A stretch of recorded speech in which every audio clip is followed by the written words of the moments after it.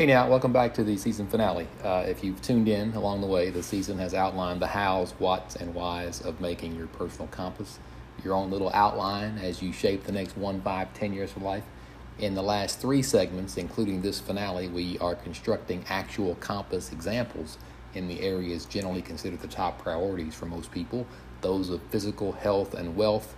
And again, you can hit episodes 10 and 11 for those in greater detail. And then lastly, what some would call your spiritual well-being.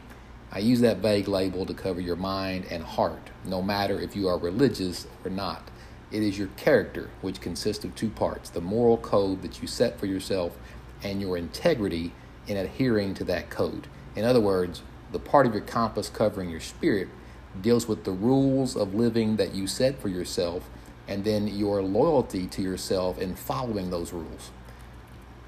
That's really the best definition of character. It's the reputation that you have with yourself. Your conscience knows when you act properly and when you are way wrong based upon your beliefs. So in setting a plan to better your spiritual health, you should follow similar steps to those we used in discussing your physical health and financial wealth. The most immediate concern is always to eliminate the negatives. In this case, it's to discard the incorrect beliefs or the immoral actions in your life currently. And to take this first step, generally the focus of year 1 is to take an objective, honest inventory of what you think and feel. And I say a year because it may require daily reflection over significant time to methodically assess the larger moral rules upon which you base your actions and your reactions to the world around you. So think generally here, not on things such as whether you go out for a drink or you quit smoking cigarettes, or whether you watch the game instead of finishing your work, but rather your broader personal code of conduct. What is most important to you, whether in your role in your family, or in friendship, or in your company, or as a citizen, and how you live as your best self in those roles. So to truly open up your heart and mind for a good cleaning on those greater issues, you have to be willing to discard the waste, a willingness that demands that you let go of the 2 biggest obstacles to personal growth, ignorance and arrogance. Those 2 are in overflowing supply in our country right now. You see daily examples of those 2 things in politics with Democrats and Republicans. For example, I hear people on both sides daily literally say, if the other side wins this next election, our country is doomed. And that's a perfect example of ignorance, because it is wrong to think that a group of people openly seek the destruction of our country because they disagree with you on certain issues. And it's also arrogance, because it's also wrong to automatically believe that your view is always right while refusing to even consider that the opposing viewpoint could offer something positive.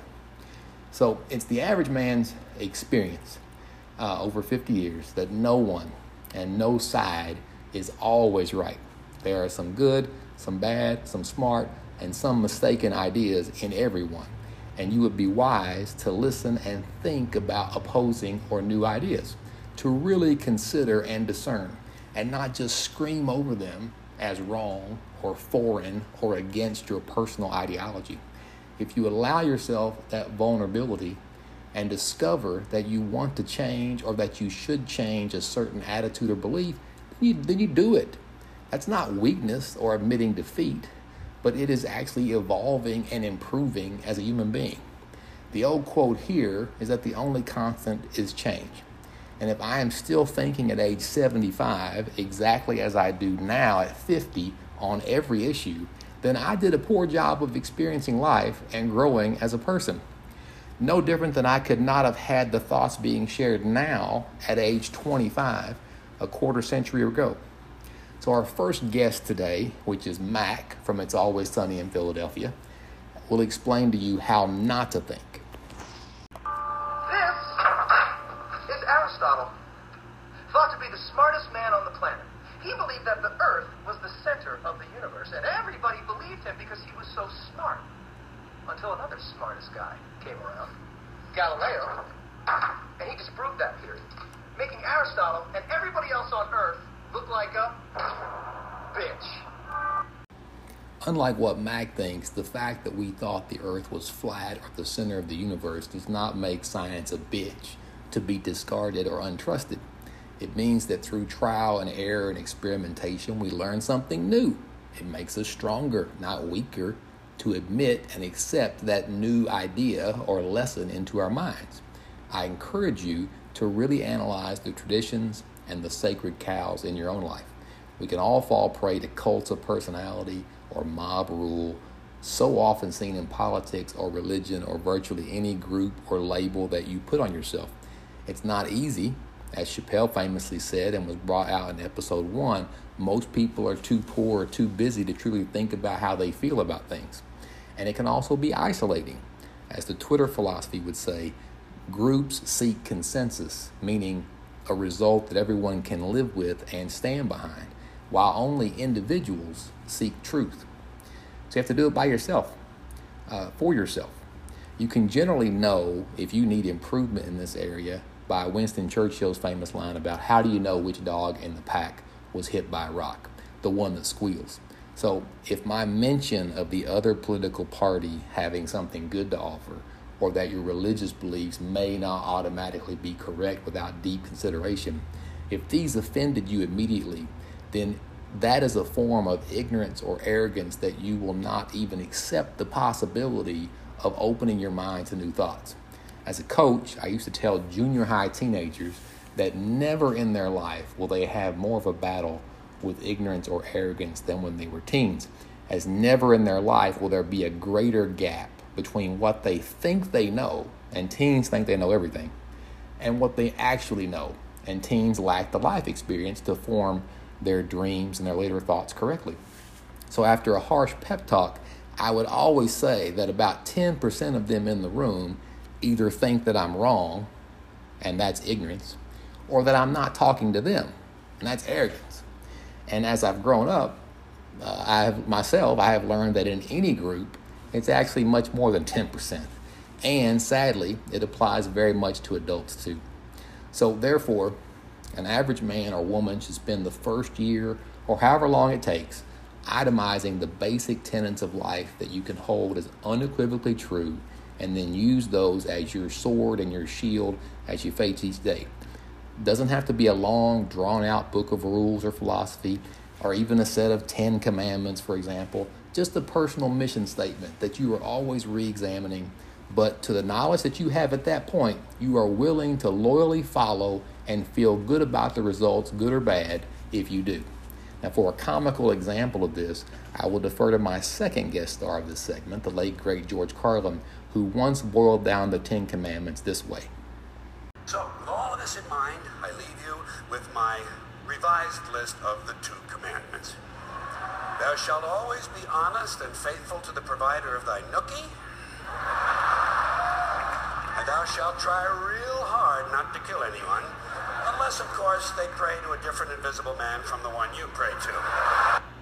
Once you start with yourself, the man or woman in the mirror, and you set him or her on a path and with a moral code to be his or her best self, then you can begin to address the longer, overarching 5 and 10-year goals for your spiritual self. And the second notion to take with you for that longer haul is a paraphrase for you from a line from my grandmother's favorite prayer of St. Francis. Whether you're religious or not, it is a good rule to always seek to console, understand, and love others more than you seek to be consoled or understood or loved. And the well-known Twitter quote from Naval here is, "Love is given and not received." And that is definitely true in the way it is felt much stronger as you show love to someone as opposed to it being shown to you. Most of us enjoy giving a gift much stronger or longer than getting one, no matter what commercials may tell you. So find ways within your family and friendships to regularly show them more love. Write your children notes, buy your spouse flowers for no reason, call up a friend and just talk about anything, not just when someone is sick or in need of help.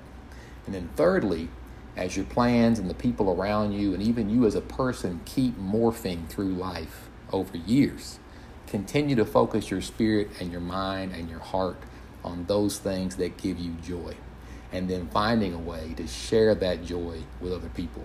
And here's a guest appearance by Morgan Freeman from the movie The Bucket List saying exactly that same thing.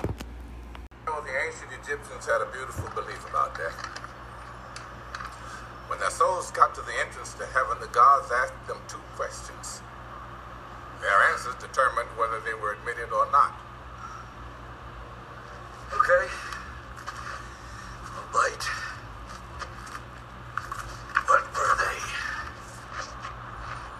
Have you found joy in your life? Has your life brought joy to others? Those of you that know me know that coaching was always that for me, the activity that gave me passion that I could then pass on to others. And maybe that ties this whole first season of a podcast full circle back to episode 1 on why an old average man would start such a podcast to share. And oh well, either way, it started now, and we will kick off season 2 for you later this week. Talk to you soon.